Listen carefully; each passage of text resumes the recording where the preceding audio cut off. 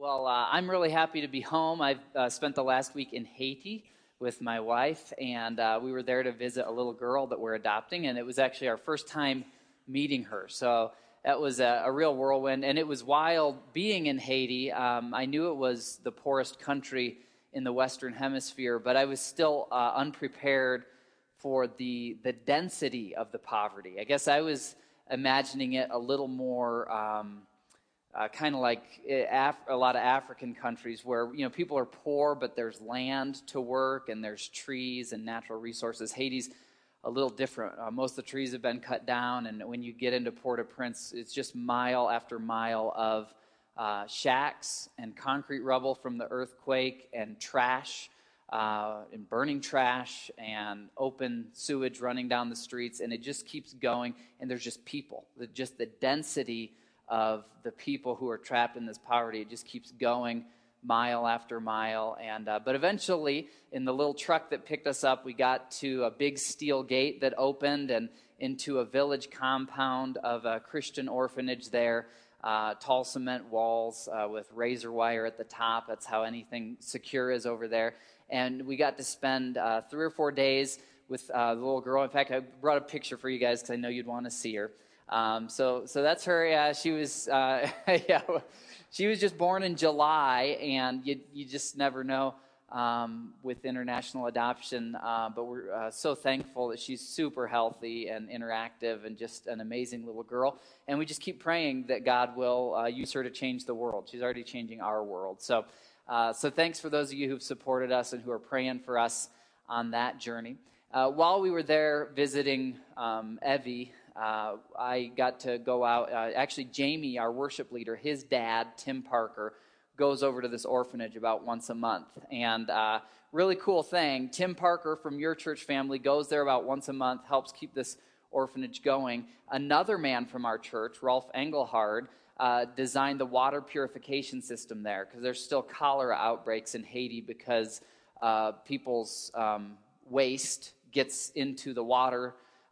And the wells are all pretty shallow, and so there's a lot of disease that comes through the water. So you need a really good water purification system. Well, another man from our church, Rolf Engelhard, designed a water purification system that's at orphanages around the world and is at this one. So Mel and I were able to drink our well water there, knowing that we weren't going to get sick, thanks to Rolf. So cool ways that God's worked through this church that I didn't even know about till I got there. But I got to venture out with Tim Parker a little bit to see the area. And one day we were out, and Tim had told me a story about a woman named Ophelia. Ophelia, when she was about 14, got pregnant, which is really common in Haiti. And Ophelia's mom told her that it was a shameful thing and that she hated her. And Ophelia's mom wrapped some wire around each of her hand as like a sign of her shame. And then she kicked her out of the house, which I now know is just a shack over there. But Ophelia ended up later in her life living in a cemetery. And again, when Tim had described the cemetery to me, I kind of pictured like an American cemetery where there's, some land and some grave markers. Well, one day Tim and I were out driving, and he said, "Hey, do you want to see the cemetery where Ophelia lived?" And yeah, sure. So we stop, and there's all this traffic on this crazy dense road, all these people walking around, but there's this break in the concrete wall. And we get out of the truck, we cross the road, we go through the concrete wall, and it's just all these concrete like sepulchers, mostly made out of cinder blocks that just go from one to the other to the other. And in the middle was this pile of rebar and concrete with a fire there, and that's a voodoo shrine. That fire stays burning all the time. There had just been a goat sacrifice there a day or two ago. And we started to walk through this small cemetery, and the voodoo doctor lives there with 3 or 4 other people. And Ophelia lived there when Tim met her. And Ophelia ended up, because of what her mom did to her, she just kept putting more metal on herself and more chains. And when Tim first met her, she was living in this cemetery with all these chains and metal on her. And we got over to this place. It's kind of like if you picture 4 openings, square concrete openings where you would put a body in. and then they cement over. Well, one of them was not cemented over, and it was the lowest one, and it went down into the ground. And so it goes down, and there's water down in there. And he said, this is where Ophelia lived. She would sleep in here. And when Tim found her, she had this big sore on her leg, and he was pretty sure she was going to die because it was infected. It's this incredible story that sometime we'll get Tim up here to tell you the entire thing. Because Tim one night was praying at the orphanage and just felt like God was saying to go get Ophelia and take her to the hospital. So he got there, and if you haven't seen Tim, he's like G.I. Joe. His arms are huge, okay? And when he got to Ophelia, he went to pick her up, and it was almost like there was demonic forces holding her down. He couldn't get her up, and there were some other Christians with him, and they prayed together, and he got her up, and they got her into a vehicle. They got her to a hospital, and literally minutes before they arrived at the hospital, a team of American doctors from Doctors Without Borders had just arrived at the hospital. So this new team of doctors is just there. They bring Ophelia in, and these doctors put her right into surgery and spend hours cutting off all these wires and chains. And they find out in the process, Ophelia looked like she's like 60 years old, that she was actually only in her 20s. But she's HIV positive. She's all these other diseases. She's extremely malnourished. They were able to save her leg and save her life, though she's clearly dying. But now Ophelia, who has some mental health issues because of the things she's been through in life, she has heard the message of Jesus in her language. She's accepted Christ as her Savior. She's now in a hospice facility. Get this, it's a Catholic hospice facility run by Catholics from South Korea. And because in Haiti, there's great need, like any poor country, for all the young children who are orphaned, and then for all the people who are dying. There's just not a lot of resources or people to take care of those ends of the population. So Ophelia's in there with a lot of older folks who are at the end of life, and she's at the end of her life on earth because of AIDS and other things. But she knows Jesus now. She's clean. She's in a place of peace, and it was incredible to see with my own eyes. I had heard the story, but to see that cemetery where Ophelia had started and moving for me and Mel, because that's our great hope, is that for this little girl that she won't have a future like that.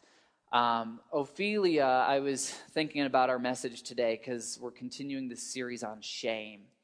I thought, wow, what a picture. Because today we're talking about the life-defining shame that's in your life, the kind of mega shame, the deepest shame. In Ophelia's case, it was that when she was 14 or 15 and got pregnant, and her mom said, what you've done is shameful, and I'm kicking you out of our house. If you're visiting, we're on part 3 of a series about shame and honor. And in week 1, we learned that the opposite of shame is not just innocence. You can be forgiven for something but not be honored. The opposite of shame is honor. And we've seen in the story that we typically in America call the prodigal son, that when God forgives us through Jesus, he doesn't just forgive us and say, well, now you're technically, legally forgiven, but you still need to kind of walk around with your head down because you're a shameful person. That's not what God says. When we come to the cross, when we say, God, I know I'm a sinner, I need your forgiveness, I need Jesus in my life, God not only forgives us, he not only makes us innocent, he honors us. And that's what the story of the prodigal son and so many of Jesus' other stories and so much of the Bible from Genesis to Revelation is about. It's about our shamefulness being completely covered and us now being in a relationship with God where he honors us, where we are co-heirs with Christ. We have the honor of Christ on our lives. And this series is so good for us because I think a lot of us, myself included, we understand that God loves us. We understand that we're forgiven, but we don't really believe that we're honored by God. So in week 1, we set the foundation for this in this story in Luke 15. Last week, if you missed it, was a really powerful week. We talked about our mistakes because we're looking now at barriers. What are the real things in our lives that keep us from feeling honored? And one of them is our mistakes. That if you're like me, you still sin, you still have flaws, you still make mistakes. And when that happens, you have a hard time believing that God could possibly honor you. So if you missed last week's message on mistakes, it's a powerful one, especially if you have a sin struggle or an addiction or a habit in your life. God's going to help you overcome that as you understand how honored you are through the cross, not as you walk around with your head down in shame. This week, we're looking at another barrier to our really believing that God honors us, and that is the big kahuna mistakes, those huge life-defining mistakes or shames that most of us have.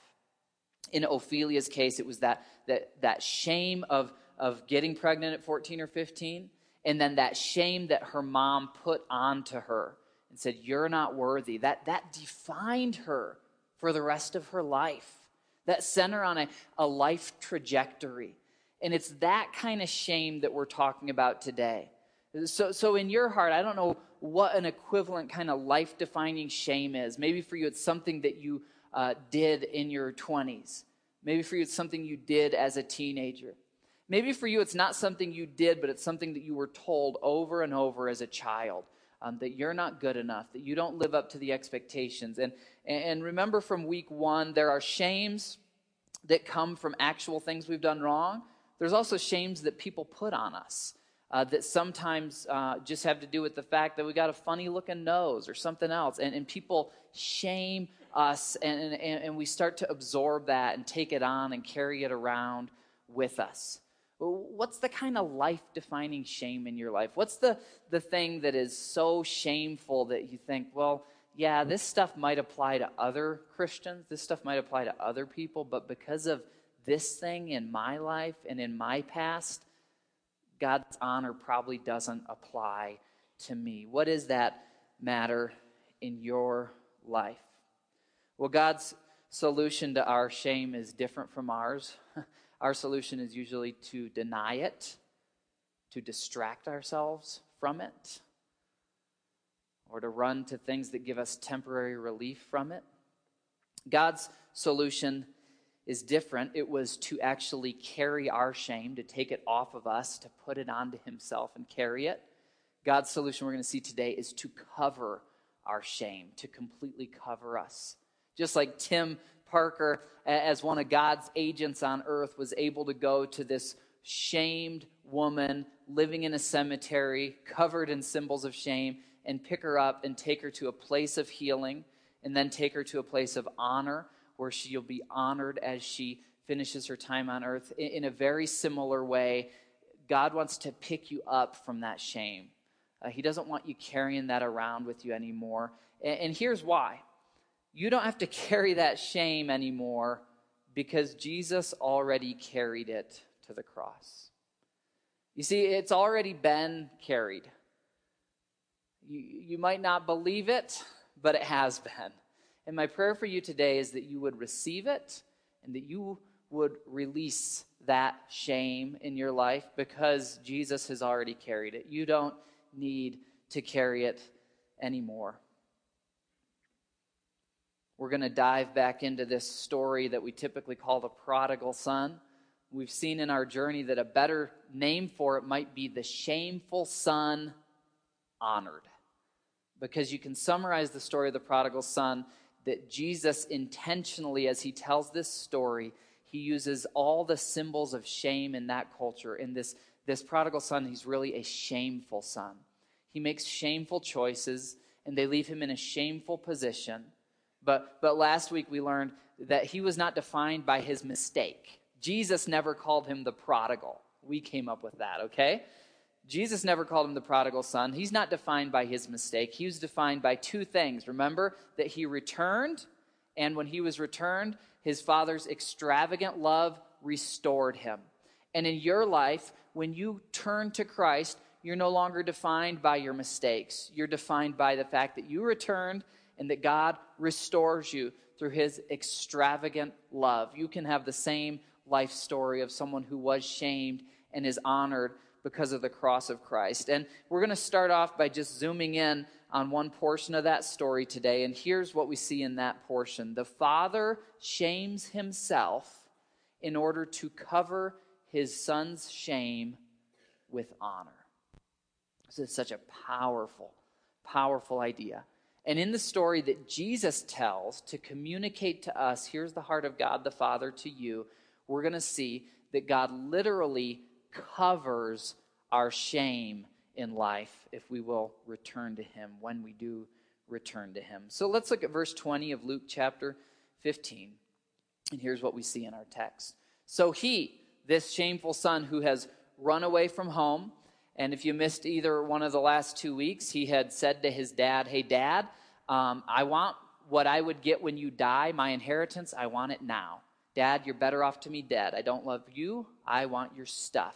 Shameful request. The father gives it to him, and it's a great amount of wealth, wealth that has been accumulated generation after generation, passed down from generations of agricultural people working out under the sun, and this shameful son takes all that wealth and he goes and he squanders it. He Las Vegas living wastes it. And then he ends up in the most shameful position a person could be in the Near East or Middle East at this time. He's homeless. His honorable clothes have all been pawned off. He's working for a foreigner in a foreign land. He's working with pigs, which are a symbol of shame still today in the Middle East. And he's starving, and no one cares about him. People walk by him, and they say, shame on you for being in the position you're in. They don't help you out in a shame-honor culture like that. That's where he was. And one day, he comes to his senses and realizes, even my dad's servants live better than I do. So he got up and went to his father. And we described this moment in week 1. While he was still a long way off down that country road, his father sees him and is filled with compassion for him. He ran to his son, throws his arms around him in this extravagant display of emotion, and kissed him. Let's look at the next verse. The father says to his servants, quick, bring the best robe. Now, I studied this phrase this last week, and I want to park here at the best robe and explain to you all the significance of this phrase. First of all, again, this is a shame-honor culture. We don't live in a shame-honor culture. Most of us, if you went to our house and you said, what's your best robe? We'd be like, I don't know. Got a few like favorite sweaters or something, But we don't really have an idea of what a best robe is. So I wanted to study this a little bit.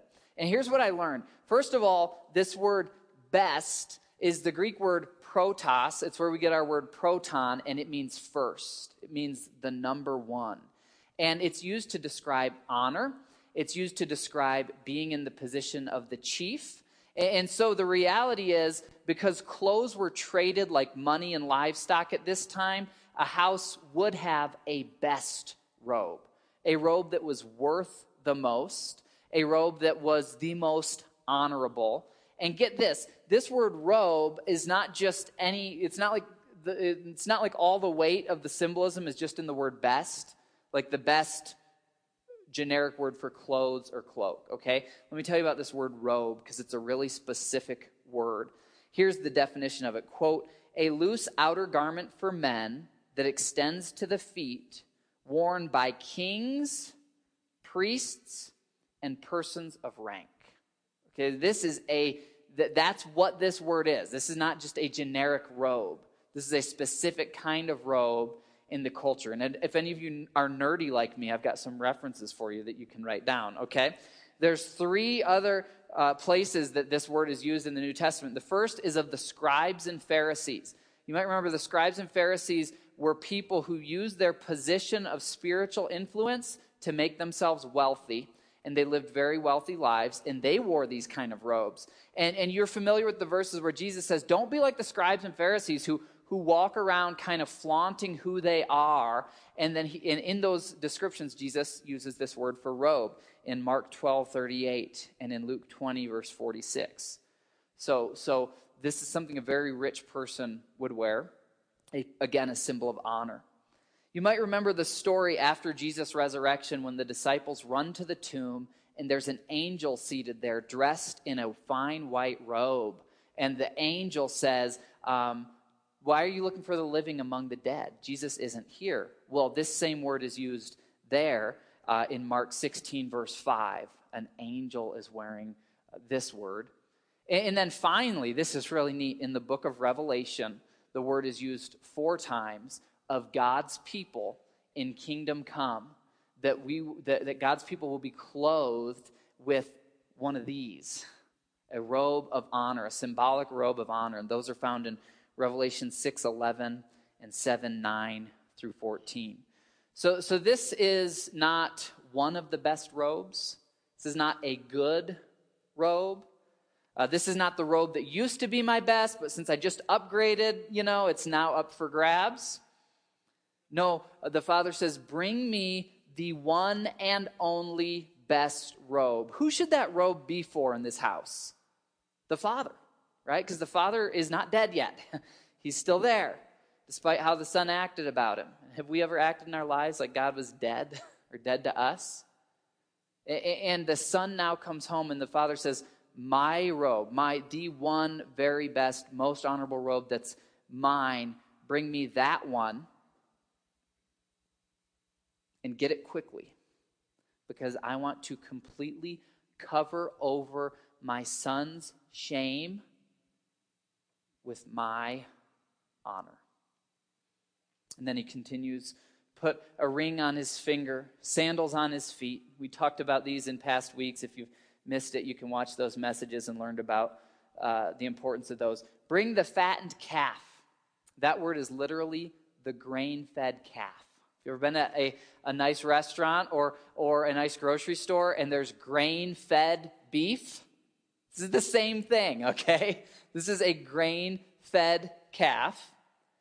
And kill it. And again, in a shame-honor society, it's not let's kill it and sell most of the meat and let's just have one meal and sell it. It's let's kill it and let's consume it all in an extravagant show of honor for whoever we're honoring. So all our servants and all their kids and probably everyone from the community who's hungry is going to show up, and we're going to have a party, and everyone will be fed, and this will be consumed in a great show of honor, an extravagant symbol of honor. So the Father's literally covering the Son's shame with his honor, covering the Son's embarrassment with his riches. You might want to write this down. God takes your life-defining shame and redefines it. God takes your life-defining shame and he redefines it when you return to him.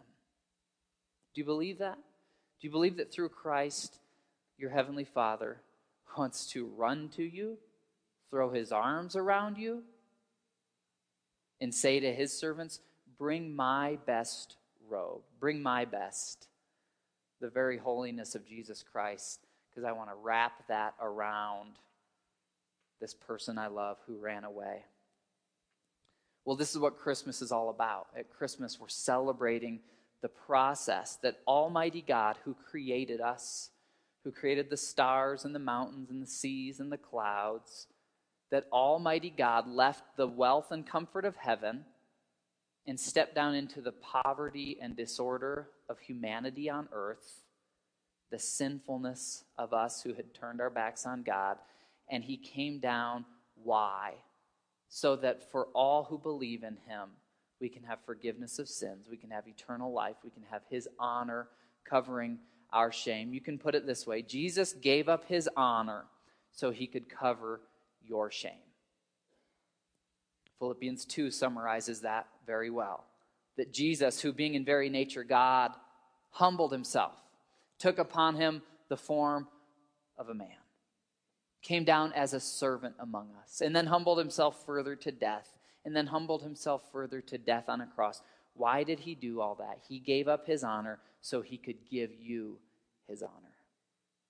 He came down into our world so that he could take you ultimately out of this world. Sometimes in our pride, we don't want someone else to help us. Sometimes our pride says, I don't want you to cover my shame.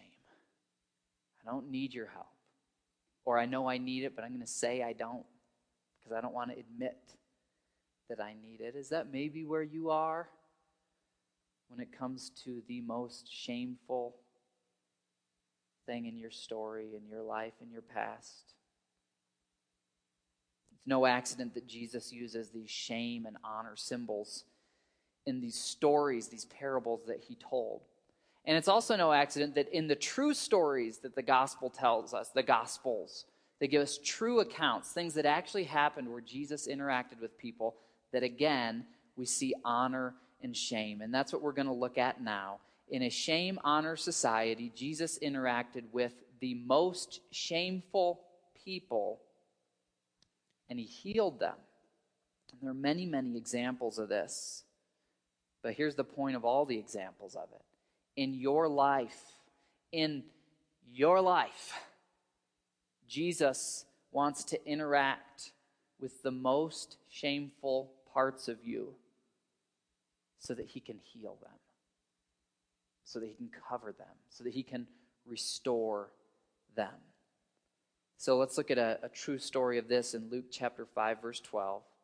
Again, a difference. There are parables that Jesus told as illustrative stories, and then the Gospels are also full of true stories that literally happened involving Jesus.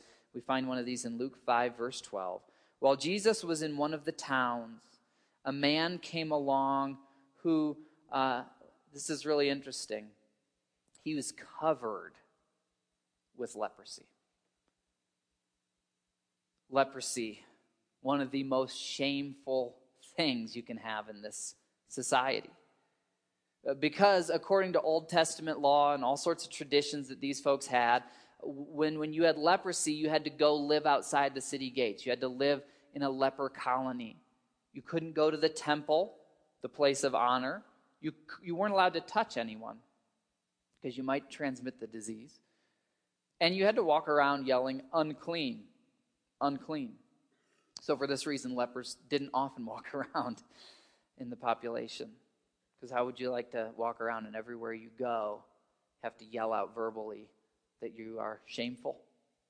And it's interesting because often, leprosy would start with the hand and the fingers or one other extremity of the body, but this particular leper is covered with leprosy. And if in your life, when you look at yourself honestly, not how you describe yourself to others, but how you think of yourself is covered with shame, well, God brought you here today to hear this story. God, this one's for you, okay? This one's for those of us who at times feel covered with shame.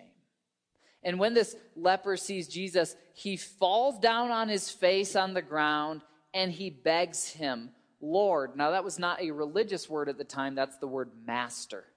Master, if you are willing, you can heal me? No. You can make me clean. See, this is about shame and honor. You can cleanse me, right? If you've got a disease in America, do you want to be clean from it or do you want to be healed from it? Well, you probably want to be healed, right? Now, this guy is asking for healing, but what he's actually after is cleansing. He wants to be cleansed from the shame that he has carried around on his body. Make me clean. It's about being honored as a human being after having spent a lifetime in shame. And isn't that some of you here today? Isn't that some of us today?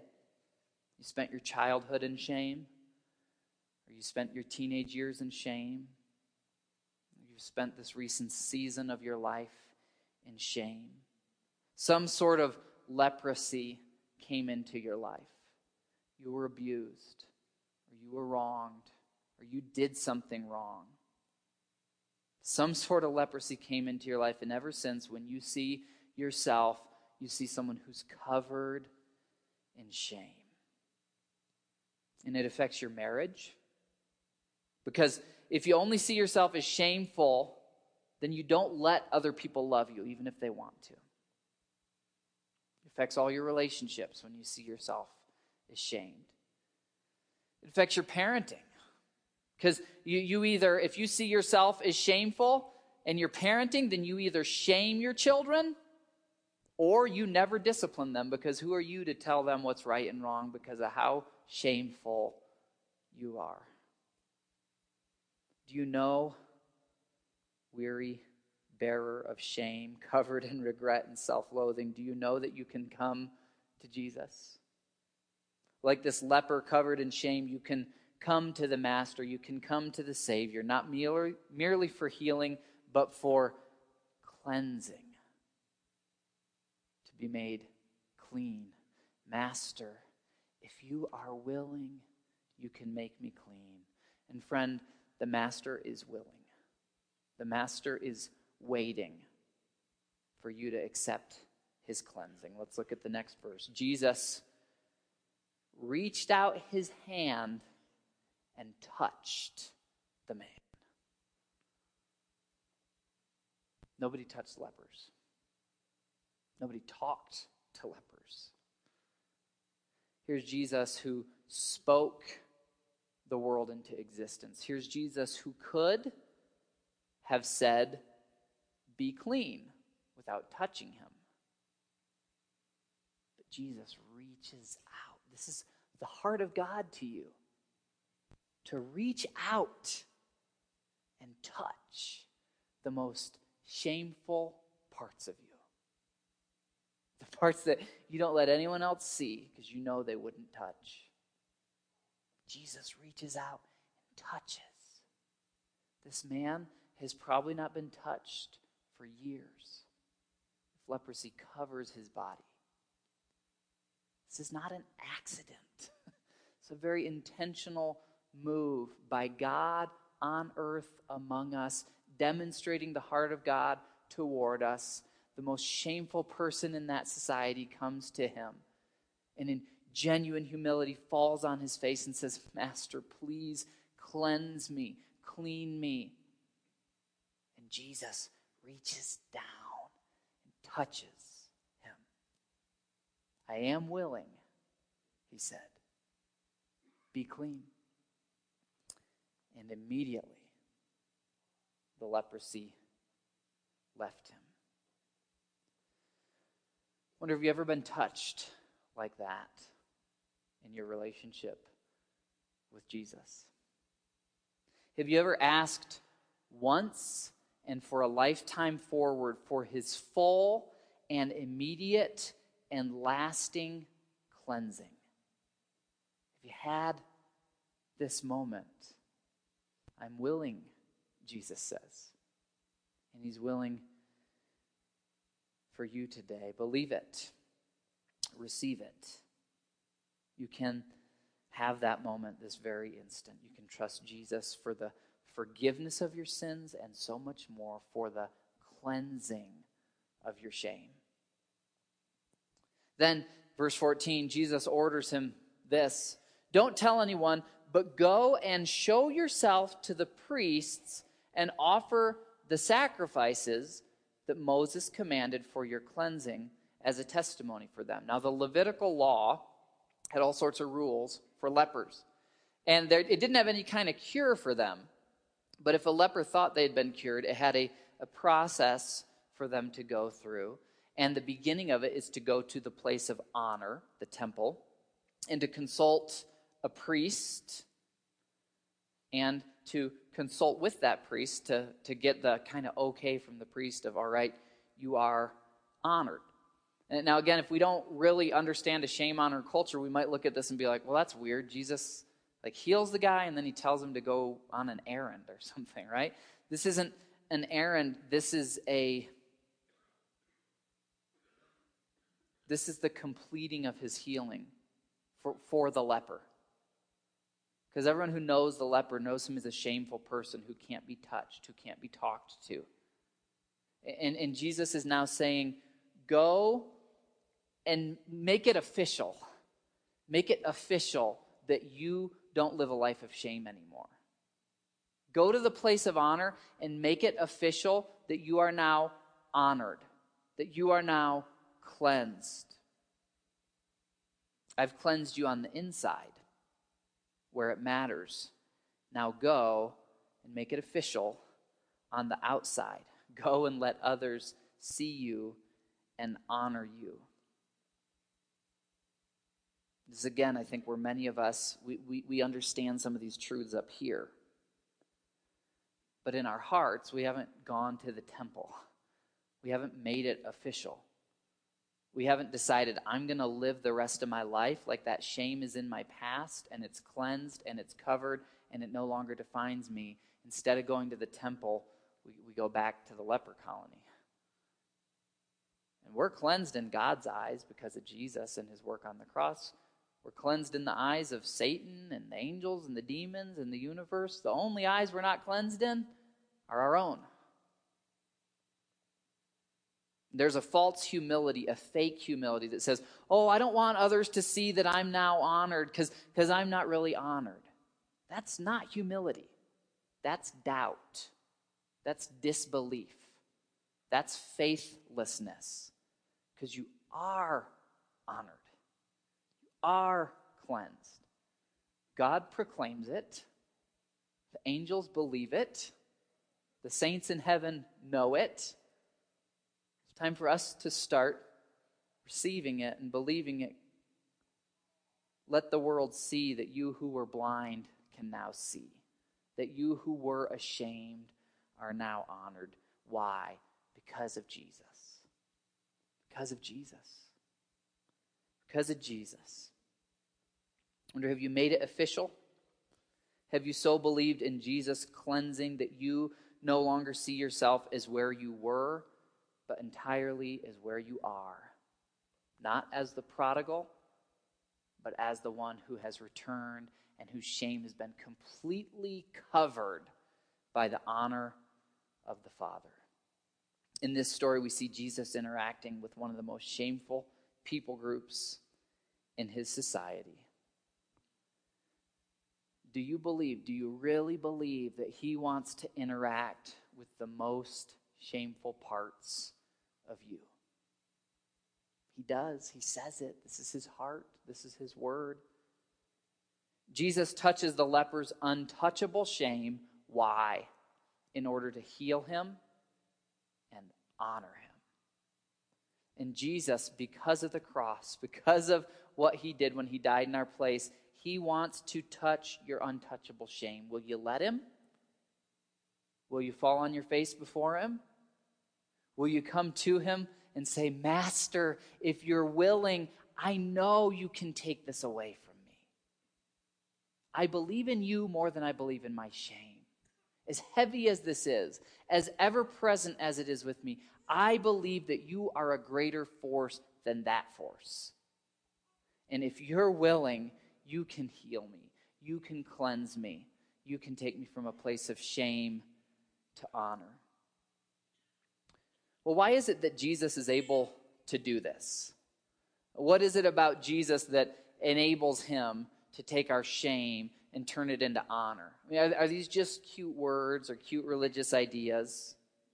Because shame, if you think about it, is not something that can easily be cleaned up. Shame is kind of like an oil spill or like leprosy. Once shame is out, it's not easily put back in the container. Shame can't be vacuumed up. Shame cannot be removed in surgery. Shame does not evaporate with time. So what is it about Jesus that enables him to consume, to cover, to devour, bury, and cleanse our shame? What gives him the authority? What gives him the capability to do such a thing? And the answer is the cross. Jesus is able to cover our shame because his cross, his crucifixion, and his resurrection.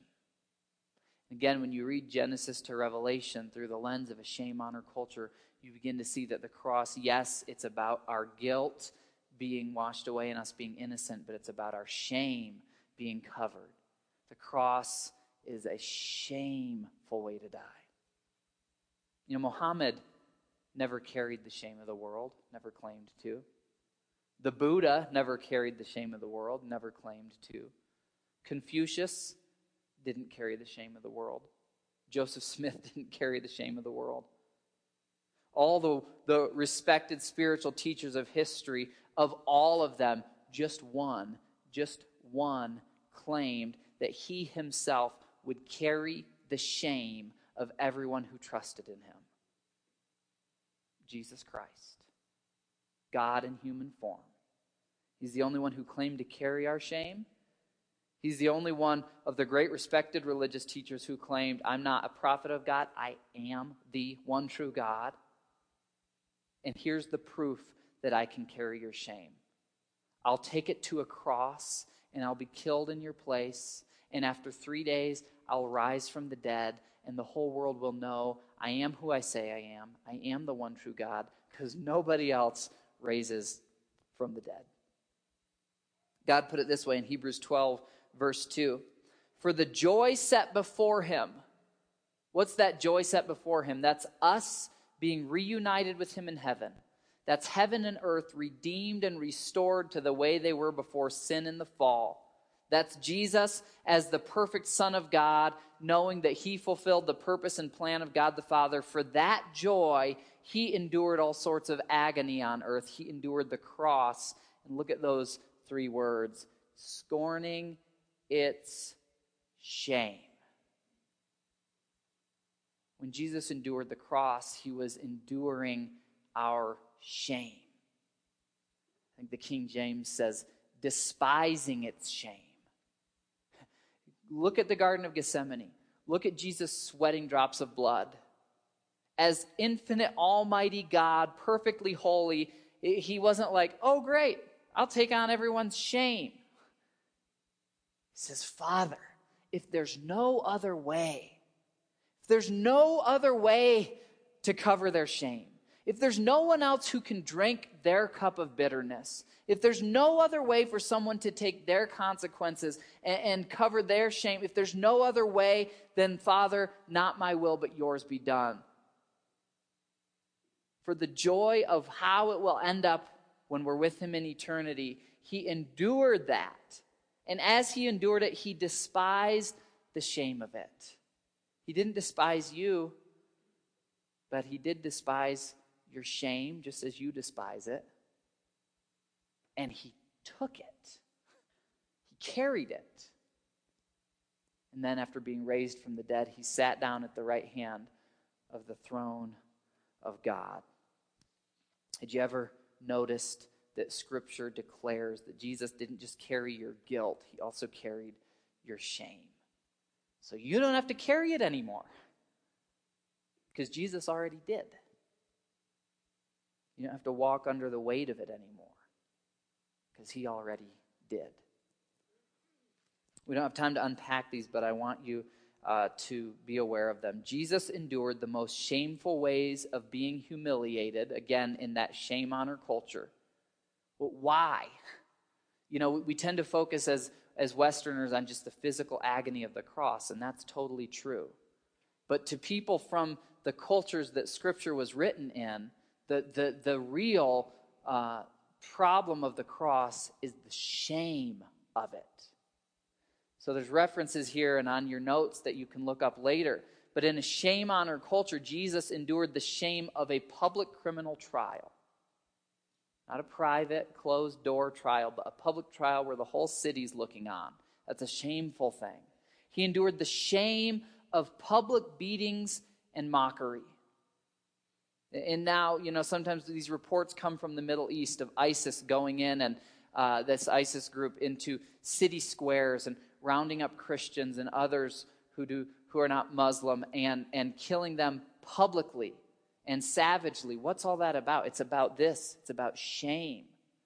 It's about publicity and shame. Public beatings, public mockery, and then the shame of public nakedness. If you look at John 19, verse 23, it says that not only Jesus' outer clothes were taken off, but his underclothes. Jesus was naked, okay?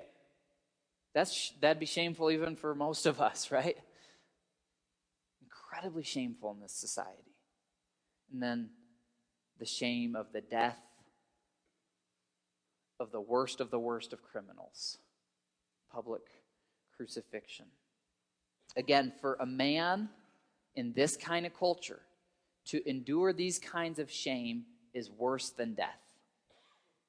They'd rather kill themselves and not have to endure this kind of shame. And you can see that in the Middle East today. Why did Jesus go through all that? Here's why. Because at the cross, Jesus didn't just take your punishment. He did take your punishment. But he also took your shame. He did that so you don't have to do that. He was publicly humiliated under the weight of shame so that you don't have to be anymore.